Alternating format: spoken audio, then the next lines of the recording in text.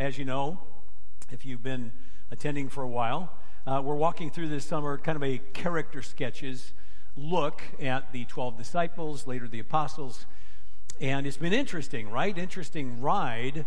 What's also interesting as we go through the list, the material, if I could put it that way, or the scripture references, the volume of words becomes less and less.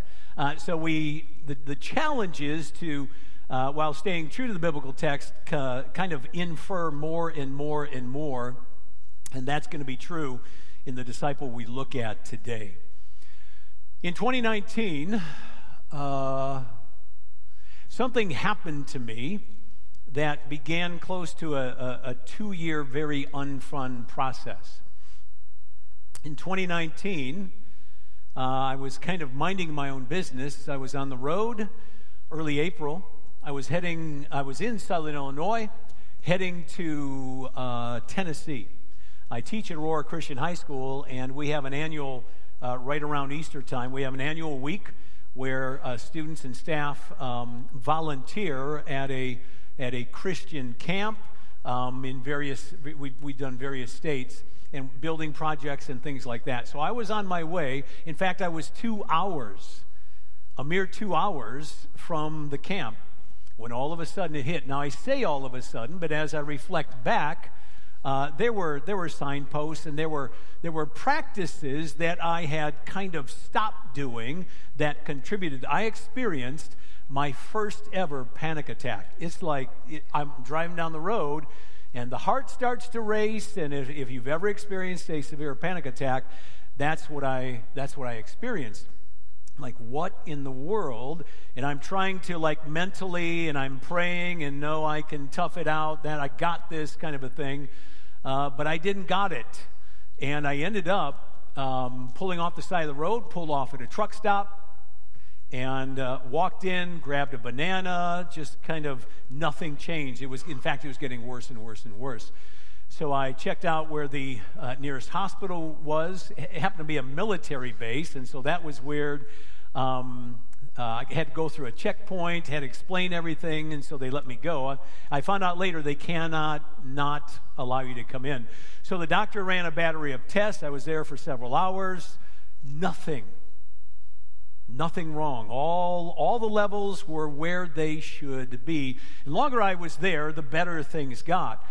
I ended up calling my wife, explaining the situation to her. Long story short, I did not make the remainder of the 2-hour trip.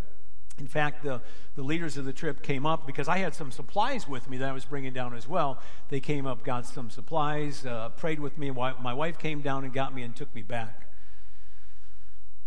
Several more panic attacks would follow over the course of the next several months. And the best way I can describe that season, which lasted the better part of 2 years, the best way I can describe that season in my life was a disturbing disorientation. That's the best phrase that I can come up with, a disturbing disorientation. As I began to, and I'll use the word stabilize, as I began to stabilize, I was beginning to like when you're in it, yes, I was praying, I was asking God what was going on, but like the thinking's cloudy, you know what I'm saying? It's not quite clear. So as I began to stabilize, I began to engage in some really, really deep, and as I reflect back on it, necessary introspection. Through a confluence of 3 main things: counsel of some super close friends, books that I began to read on the topic, on the subject. Oh my gosh, so many books. And I began to incorporate some spiritual disciplines that I had kind of forgotten about, especially the combination of silence and solitude and scripture and prayer. Those 2 combinations, as well as the counsel of close friends and some books, began to reveal something to me. It wasn't like 1 minute, here it is. No, it was over time, this revealing. And here's what the revealing was all about. I began to realize that I had developed, fallen prey to, a mindset of self-sufficiency. I might put it this way. A mindset of, I got it, I got it, I got it, I got it, I got it. Until eventually, I didn't got it. Maybe you can relate to that. Maybe you get that. Through that season that I just described, God graciously, over time, helped me understand this reality, this truth. Bill, you don't got it, but I do. You don't got it, but I do. Those of us who have lived life a few decades, I mean, if we're honest with ourselves, we've come to realize this, haven't we? Like, if 2020 taught us anything, there's very little in life we control. Fair? There is very little in life we can control. We like to think that we can control more than we can control. I think that I got it, I don't got it kind of mentality is helpful when we look at Nathanael. I term Nathanael the I got it, I don't got it disciple. And maybe in your walk with Jesus, maybe that helps put some things in place for you. Maybe that kind of describes you. I want to show you something on the screen. It's the disciple groupings or disciple listings that we find in the synoptic gospels, Matthew, Mark, Luke, and then also in Acts. There is no listing in John, so that's why it's not up there. Now notice, we're going to use the term Nathanael today because we're going to be in John's gospel, and John calls him Nathanael. But he's listed as Bartholomew in the synoptics as well as in Acts. So let me kind of unpack and help us understand what's Nathanael, Bartholomew, which is it? We'll go something like this. Bartholomew is Hebrew for son of Ptolemy. Bar in Hebrew literally means son of. For example, Peter, Simon Peter, he is referred to as Simon Bar-Jonah, Simon son of John. So we might see Nathanael as Nathanael Bartholomew, Nathanael Bar-Ptolemy, Nathanael son of Ptolemy. So that's why we have two different references to the same dude. But again, we're going to use the word Nathanael because that's the name that John gives him. So I want to encourage you somehow, some way, get to John chapter 1. John chapter 1, I'm going to start at verse 43. There is consistent historical attestation that Nathanael, post-resurrection, post-ascension, sometime after that he did not remain in Judea, the southern region of Israel. Jerusalem is in Judea. He did not remain there. We have good historical attestation that he actually went outside of Israel and was obedient to the command to make disciples of all nations. While there's some disagreement as to where he went and what happened to him, how he died, there is great consensus that, in fact, he took the call to go seriously. So with that background in place, John chapter 1, verse 43. Now, I suspect that Pastor Tim has walked through this passage with you a time or two because this is where we first meet several of the disciples. So verse 43, the next day Jesus decided to leave for Galilee, found Philip and told him, "Follow me." Now Philip was from Bethsaida, the hometown of Andrew and Peter. And here we go, verse 45. Philip found Nathanael and told him, "We have found the one Moses wrote about in the law, and so did the prophets, Jesus, the son of Joseph, from Nazareth." And of course, Nathanael's reply, "Can anything good come out of Nazareth?" And it's if Philip says, "Don't take my word for it. Come and see. Come check it out." And so that's what Nathanael did. He took Philip at his word, and we're going to see he actually goes and meets Jesus.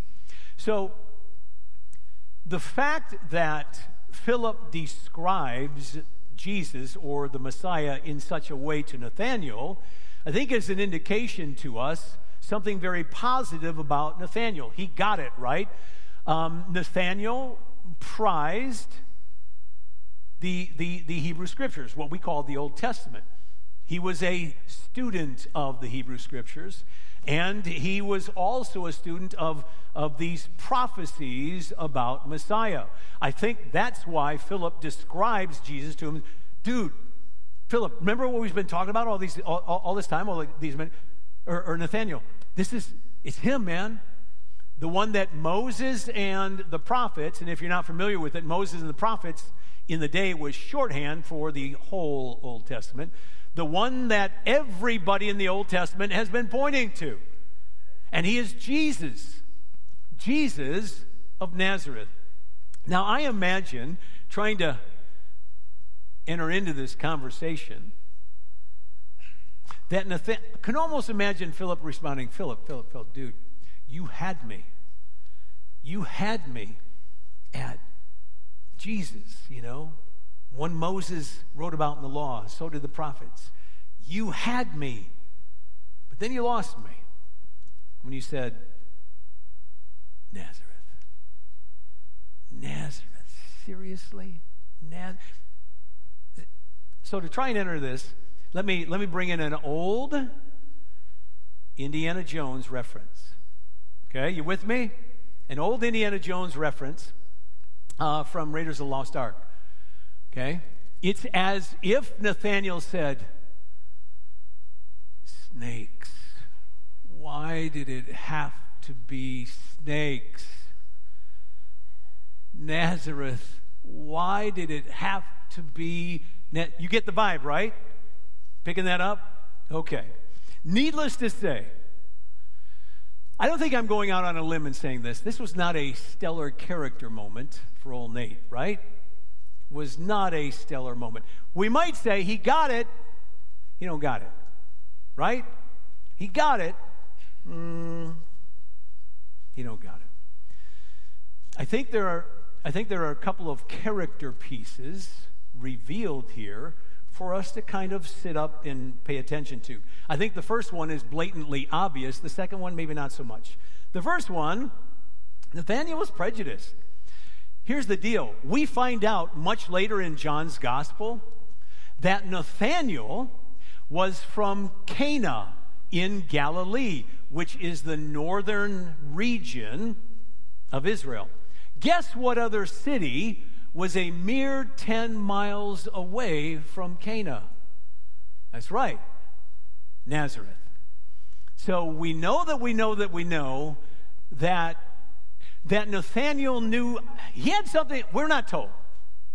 We're not told what he had against Nazareth. And we don't know if it was like a thing with Nazareth, like everybody would say that.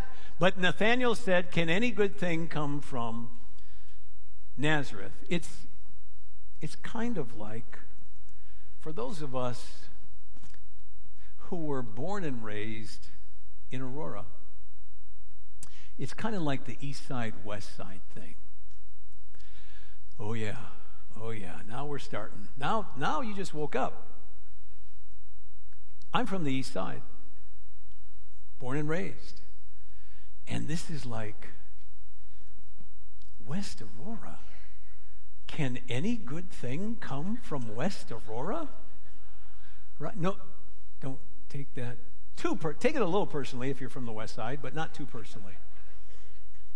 But those of you born and raised, that's a thing, right? This, however, was a thing.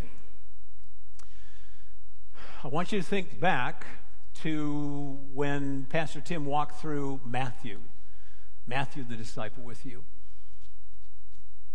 Is not Nathanael's comment, can any good thing come from Nazareth, eerily similar to the Pharisees' comment when they see Jesus? Immediately after Jesus calls Matthew, what do we see? What do we find in the narrative? What's he doing? He's having a meal with who? Matthew and his tax-collecting friends and sinner friends, right? Familiar with that? And what's the Pharisees? They speak to his disciples. I don't know that they had guts to approach Jesus, but they speak to the disciples. Why does your rabbi eat except, because that's what it meant back in the day. If you shared a meal with somebody, that's you accept them. Why does he eat with? Why does he accept? Hear this. Those lesser thans. Those lesser thans. Do you hear that in Nathanael's voice? Can any good thing come from those lesser thans? If we're not careful, what did the Pharisees do? And I think what did Nathanael do? He objectified and dehumanized. The Pharisees objectified and dehumanized. When we objectify and dehumanize people, here's what we do.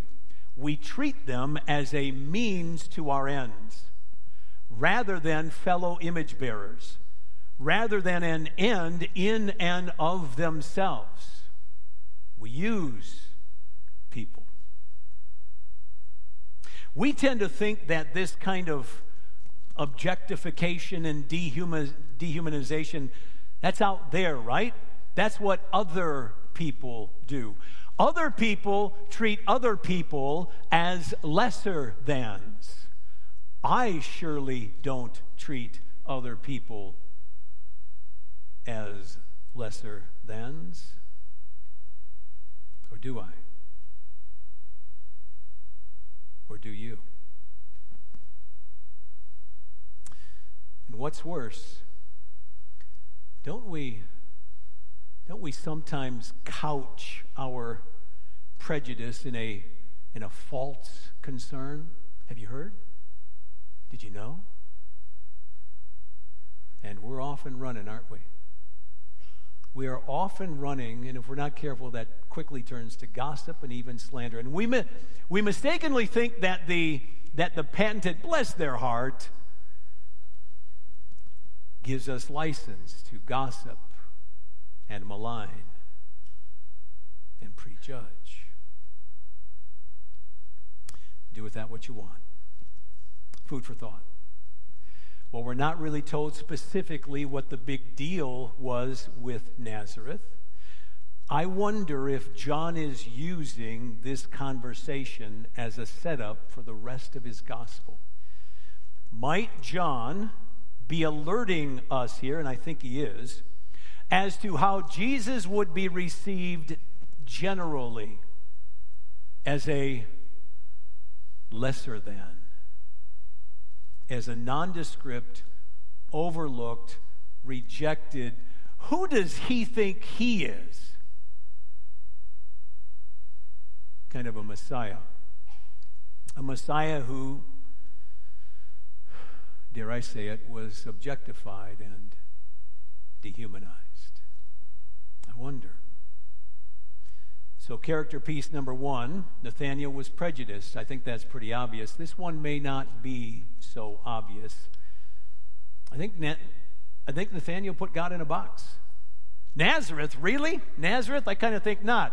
God can't work in Nazareth. God can't work through Nazareth. Do we ever do that? That person over, never come to Christ. Never gonna. Years ago when I was working for Pepsi Cola in a former life, I had a stop. I was delivering Pepsi Cola at the time, working on the route trucks, and I had a particular stop. It was at a Pick and Save. Anybody remember the old Pick and Saves? You guys, I think they came from Wisconsin. They were gonna, give Jewel and Dominic's a run for that. Where's Dominic's? Whatever happened to? They're gone, right?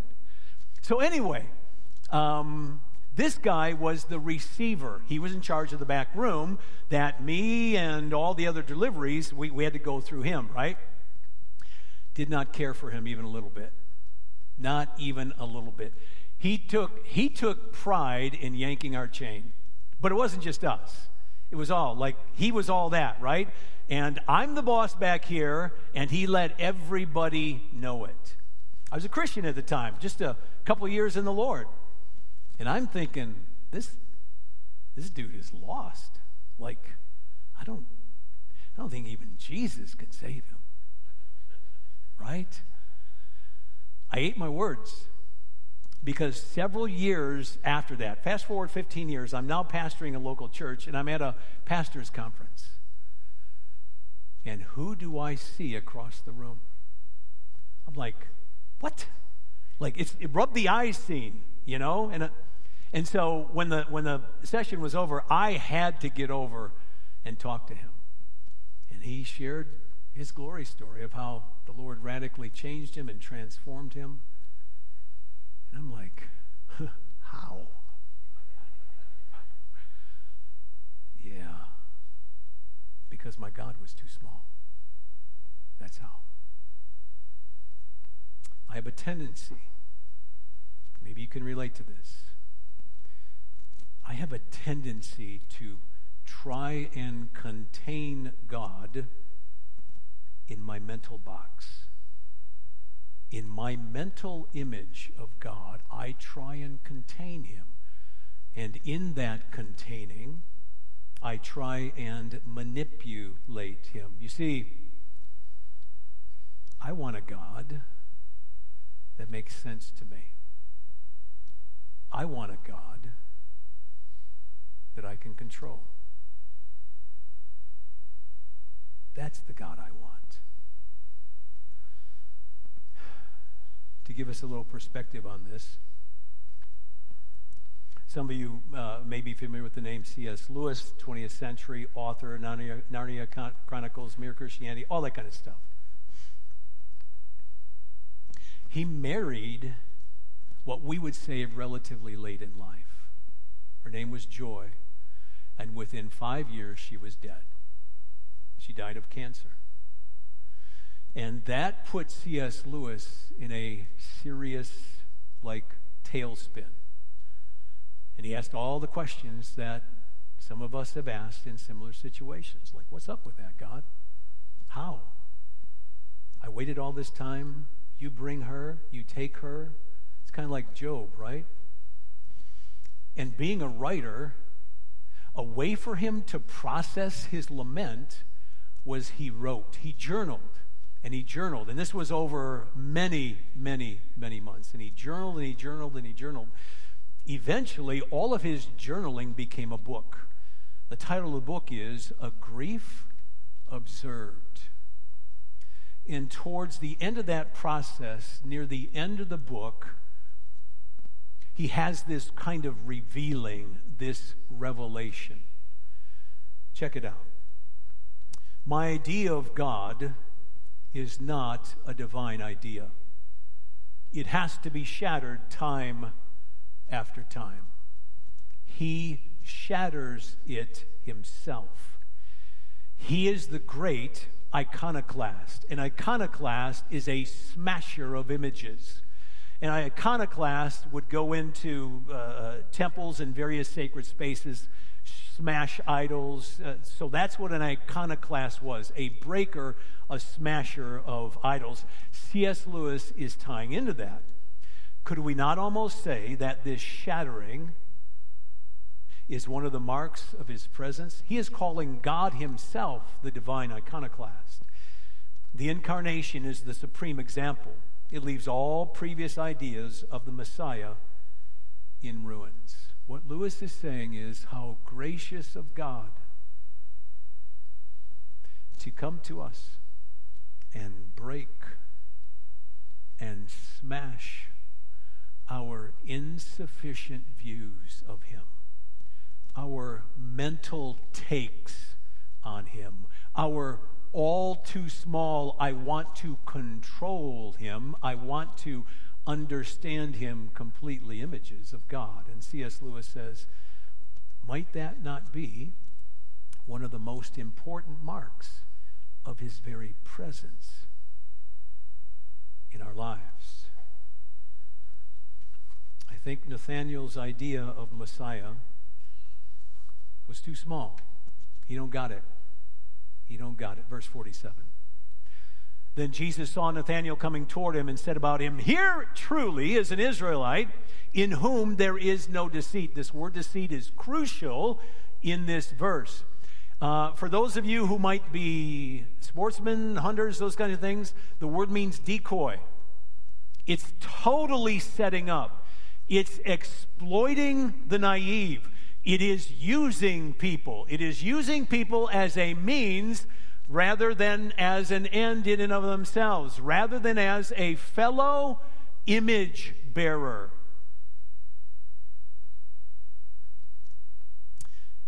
It's pretty widely held that this was Jesus commending Nathanael. I am not convinced of that. Based upon Nathanael's response to Philip, Nazareth, can any good thing come from Nazareth? I'm not sure if this was Jesus commending Nathanael's present character or potential character. I think both options are viable. Consider this. Might Jesus' words have been a subtle, even mildly sarcastic rebuke of Nathanael's Nazareth? Why did it have to be Nazareth? I think that's a possibility. I mean, we'll soon see that Jesus saw Nathanael beneath the fig tree before Philip approached him. So Jesus was surely well aware of Nathanael's prejudiced comment back to Philip. I think that's a possibility, and for my money, I think that's the more likely possibility. At any rate, if Jesus was speaking to Nathanael's present character, then Nathanael is presented to us as a typical human being, just like you and just like me. A mixed bag of commendable character traits and non-commendable character traits. If Jesus was speaking to Nathanael's potential character, then I think Jesus is instilling hope into Nathanael, a sort of target for Nathanael to shoot for, a sort of person to become, a kind of person to become. At any rate, Jesus was speaking life into Nathanael, and Nathanael's discipleship had begun. Verse 48. "How do you know me?" Nathanael asked. "Before Philip called you, when you were under the fig tree, I saw you." Jesus answered. "Rabbi," Nathanael replied, "you are the Son of God. You are the King of Israel." Jesus responded to him, "Do you believe because I told you I saw you under the fig tree? I want to present something to you. I'm not going to park there, but I just throw it your way for future thought. I want to put together a word and a phrase. And the word is in verse 48. The word is before, and later in verse 48, I saw you. Before, ... I saw you. Apply that personally. Let me give you an example. Bill, before you were born, I saw you. Bill, before I spoke everything into existence, I saw you. Bill, before you rejected me, I saw you. Bill, before, and fill in the blank, I saw you. I don't throw that your way to induce you into guilt, shame, or anything like that. But I throw that your way to expand. If your God is too small, if your Jesus is too small, I throw that your way to encourage you to expand your image of who Jesus really is. Nathanael's Son of God, King of Israel declaration suggests at least two important considerations. Number one, he got it. He nailed it, right? Yep. Now, it would take him a while to understand the fullness of what he had just said, but he got it. John's gospel, if you're not familiar with it, is written as a defense. So from John chapter 1, verse 19, through the rest of his gospel, that is John defending the first 18 verses of his gospel. John 1 through 18. Earlier, during music time, we actually quoted, we said together, John 1 and 2, and verse 14. In the beginning was the Word, and the Word was with God, and the Word was God. The same was in the beginning with God. And this Word became flesh, put on human flesh, and dwelt among us. And we have seen His glory, the glory of the one and only, coming from the Father, full of grace and truth. From verse 19 on, John's gospel is a defense of that proposition, is a defense of that assertion. And I think he is using Nathanael's declaration to that end. You are the Son of God. You are the King of Israel. He got it. Secondly, Nathanael's declaration is him connecting the prophetic dots, so to speak. We might think of the Old Testament messianic prophecies as shadows, pointing forward, pointing to the future, ever pointing to what? To the shadow caster, to the one who cast the prophetic shadows. And now Nathanael stands in the very presence of, face to face with the shadow caster, a Middle Eastern carpenter who would go around restoring men's, women's, and children's humanity and dignity through healings and exorcisms and teachings and forgiveness.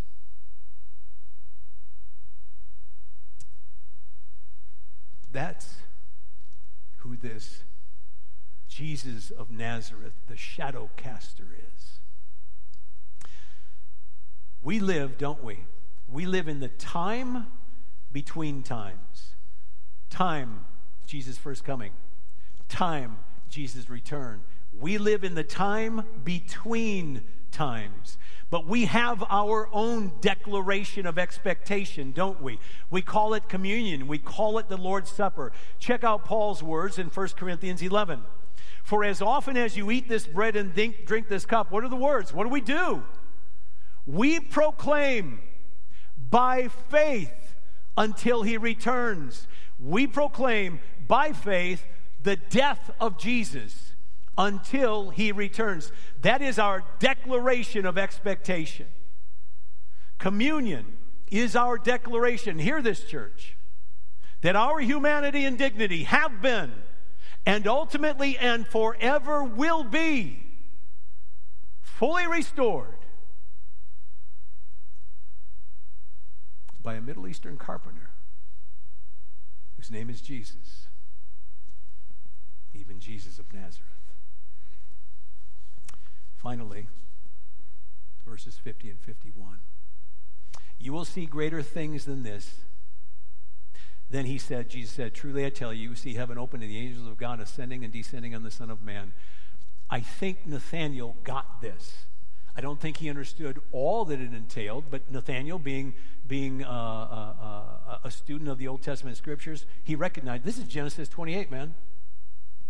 This is the shadow caster saying, I am the promise keeper of Genesis 28. Look what he does. Genesis 28. Jacob left Beersheba, went toward Haran. This is the Lord reaffirming his process via his promise via a dream to Jacob. The same promise that he gave to Abraham and Isaac, his grandfather and father. He reached a certain place, spent the night there, because the sun had set. He took one of the stones from the place, put it there at his head, and lay down in that place. And he dreamed. A stairway was set on the ground with its top reaching the sky. And God's angels were going up and down on it. Truly I tell you, you will see heaven open and the angels of God ascending and descending on who? On me, Jesus, the Son of Man. The Lord was standing there beside him saying, I am the Lord, the God of your father Abraham and the God of Isaac. Here's the promise. I will give you and your offspring the land on which you are lying. Not only is Jesus equating himself with the stairway, he's saying, I am the promise keeper. Nathanael, I will be your promise keeper. I am the stairway. I am the shadow caster who keeps his promises, who gets it even when we don't. 1 Timothy 2:5, Paul echoes, "For there is one God and one stairway between God and mankind, the man, Christ Jesus." Friends, crucial to my process of healing from my I got it, I don't got it.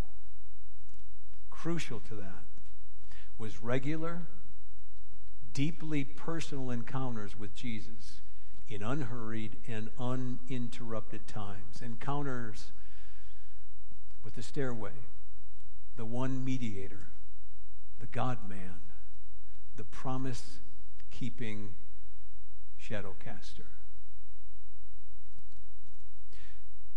The one who continually reminds us that even when we don't got it, he does. He always has. And he always will.